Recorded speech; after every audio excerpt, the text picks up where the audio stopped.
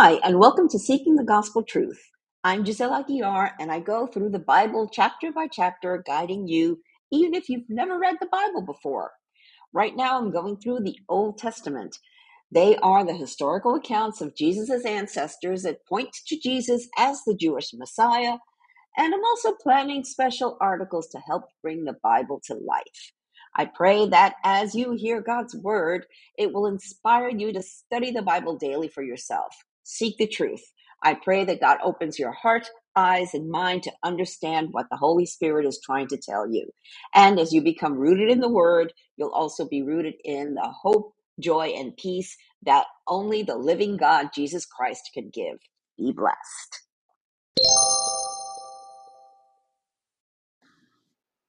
First Chronicles 17, God tells David he's not the one, but gives a powerful promise.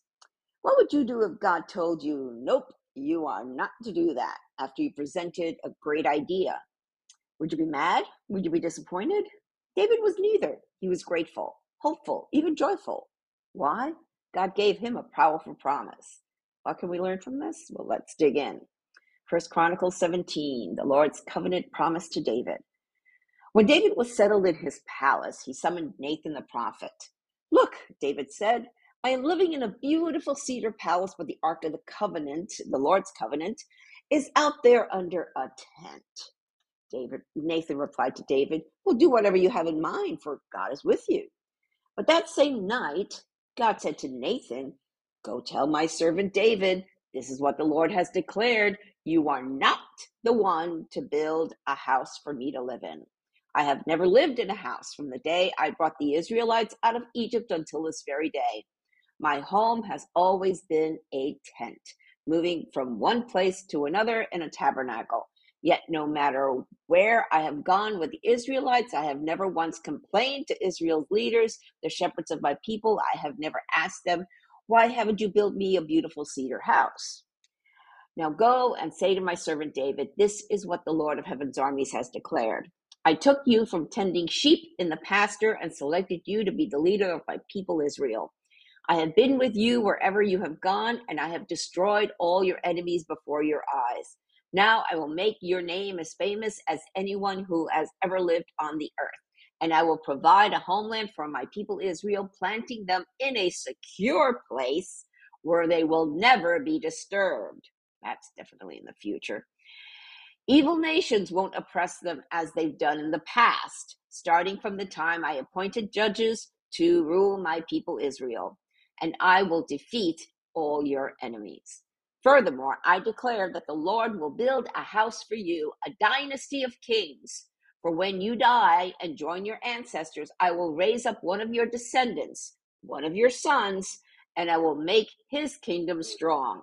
He is the one who will build a temple for me, and I will secure his throne forever. And I will be his father, and he will be my son.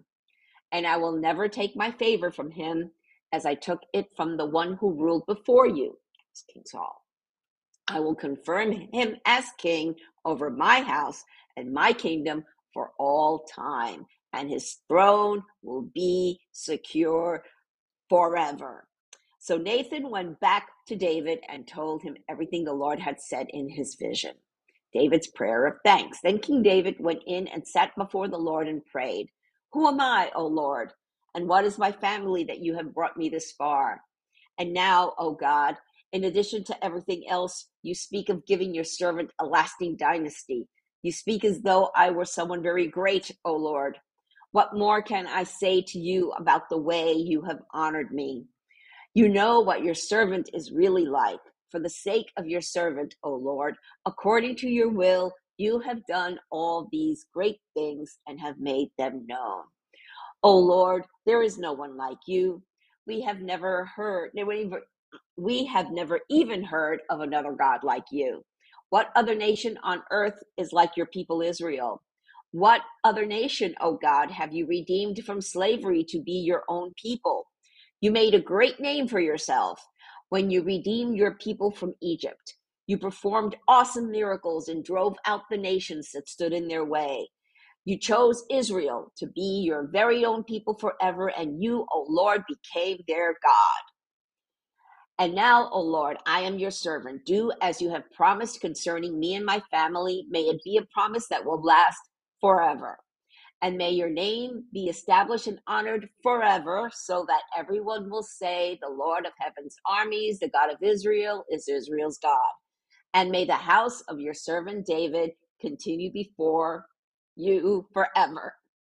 Oh my God, I have been bold enough to pray to you because you have revealed to your servant that you will build a house for him, a dynasty of kings. For you are God, O Lord, and you have promised these good things to your servant. And now it has pleased you to bless the house of your servant so that it will continue forever before you. For when you grant a blessing, O Lord, it is an eternal blessing. That is 1 Chronicles 17. A powerful eternal promise for David and us. Instead of allowing God to build a physical structure for the Lord, God promised to build a dynasty for David. That's a quote from Preparation, a study in First Chronicles from the free YouVersion Bible app. Well, that's God for you. Many times he'll say no to what you want now only because he has something better planned for your future. And that something better will be awesome. Here's a summary of God's powerful promises and why. Remember, God keeps his promises. At that point, God had lived in a tent since the Exodus, 600 years. He doesn't mind staying in a tent a little while longer. Prophecy fulfilled. He made David's name as famous as anyone who has ever lived on earth. Prophecy being fulfilled. A homeland for his people Israel. And you can click on over to my blog, and I have links to more stories and more in-depth studies on and articles on a lot of this stuff. He will defeat all of Israel's enemies. So far, so good. Prophecy fulfilled. God will give David a dynasty of kings. Fulfilled. His son Solomon will build the temple. There will be another descendant who will build the final temple, and that's yet to be fulfilled. Also in the book of Revelation. Jesus will always have the favor of Father God, not like God took away Saul's favor because he disobeyed God. Pastor Sandy Adams comments, quote, the right rule was stripped from Saul and given to David, but not so with David's heir. His throne and authority will be established forever. David's son Solomon became heir to David's throne, but only partially fulfilled God's promises to David. Yes, Solomon built a temple, but his throne didn't last forever. Babylon dethroned Solomon's final successor, Zedekiah, in 586 BC. God is promising David a descendant who will establish an eternal kingdom. He will be established forever. This is part of God's promise that has ignited hope in the hearts of Jewish people throughout their history. A king will sit on the throne for all eternity. Here's the entire promise. A forever king will sit on a forever throne and rule over a forever kingdom. Obviously, the scope of this prophecy looked beyond Solomon to a future ruler, a Jewish king who came to be called Messiah. The rabbis have always seen in God's covenant with David a dual prophecy, partially fulfilled by Solomon, but ultimately pointing to the King of Kings. In fact, much of the rest of the Old Testament is dedicated to identifying this king. Isaiah tells us how he'll be born of a virgin. Daniel communicates when he'll be born after 67 weeks. Micah says where he'll be born, in Bethlehem.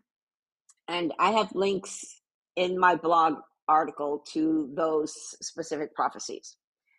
The rest of the Old Testament points to the heir to the Davidic covenant.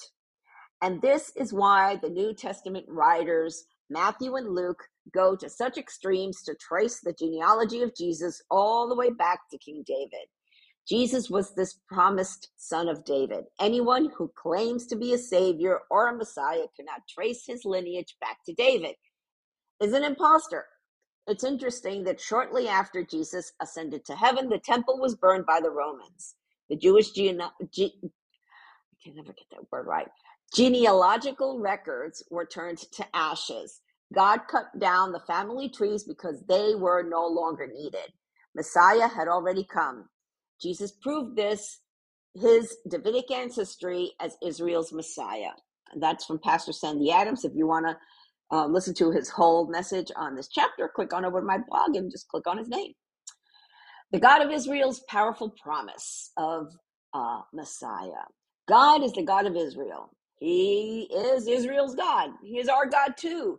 Not just a name, not just a statue or a crucifix, but the people, we are to treat him as an eternal almighty God, as the eternal almighty God. He really is our God. David praises God for his eternal covenant between him and Israel. Jesus Messiah came to fulfill the Davidic covenant and start a new covenant for the Jew first, then the Gentiles. He's not leaving us out. Jesus' new covenant is eternal, everlasting, infinite, forever. How long is forever? Well, you might think that's a silly question, but for us mortal humans, eternity is hard to fathom. Nevertheless, God lives in eternity. He's been around forever, and he'll be around forever. And Jesus gave us a powerful promise of eternity. In Revelation 1:8, he said, I am the Alpha and the Omega, the beginning and the end, says the Lord God. I am the one who is, who always was, and who is still to come, the Almighty One. And the promise of eternal life in John 3:16, for this is how God loved the world. He gave his one and only Son, so that everyone who believes in him will not perish, but have eternal life. Our souls are eternal. Where you spend eternity is a choice you need to make now while you're still alive and coherent. You have only two choices, heaven or hell. If you're not sure if you're saved or not, if you truly want to be born again and have the assurance of salvation, receive the Holy Spirit and get a one-way, non-stop ticket to heaven after you die, or that you won't be left behind at the rapture, which can happen at any moment. What you have to do is invite Jesus into your heart, receive the gift of grace, and the confident hope of eternal life. Guess for how long? Forever. If you don't know what to say, you don't know what to do, there's a prayer in the show notes, or you can click on over to my blog and click where it says how to invite Jesus into your heart. I changed it in the new website. It says how to know Jesus. It's a little bit shorter. Soli Deo Gloria, to God alone be the glory.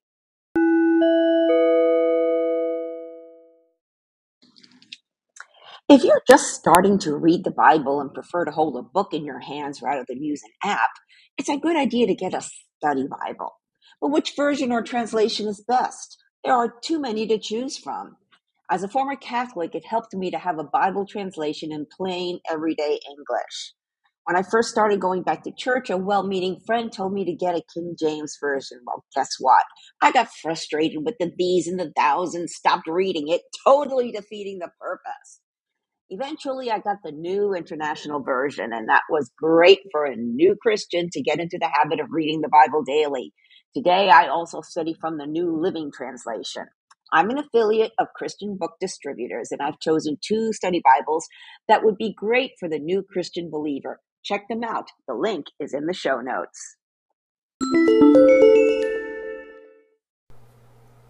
Thank you for listening to this episode. I pray that the Holy Spirit, the author of Scripture, touched your heart to reveal the gospel truth that our hope of salvation is through Jesus Christ alone. If you have any comments or questions, feel free to reach out to me via my website or social media. I encourage you to read the Bible daily and seek the truth for yourself. I recommend that you download 2 free Bible study apps, the YouVersion Bible app and Through the Word. Friends, we are living in strange, crazy times, the last days, the end times. But know that things aren't falling apart, they are falling into place. Jesus said in Revelation 3:20-22, "Look, I stand at the door and knock. If you hear my voice and open the door, I will come in, and we will share a meal together as friends. Those who are victorious will sit with me on my throne, just as I was victorious and sat with my Father on his throne. Anyone with ears to hear must listen to the Spirit and understand what he is saying to the churches. Jesus is knocking. It's up to you to open the door. Peter told us in 2 Peter 3:9, the Lord isn't really being slow about his promise, as some people think. No, he is being patient for your sake. He does not want anyone to be destroyed or perish, but wants everyone to repent. Jesus is coming back soon. Are you ready? Repent of your sins and invite Jesus into your heart right now. If you don't know what to say, there's a prayer in the show notes and on my blog. Jesus said in Matthew 24:14, and the good news about the kingdom will be preached throughout the whole world, so that all nations will hear it, and then the end will come. Soli Deo Gloria, to God alone be the glory.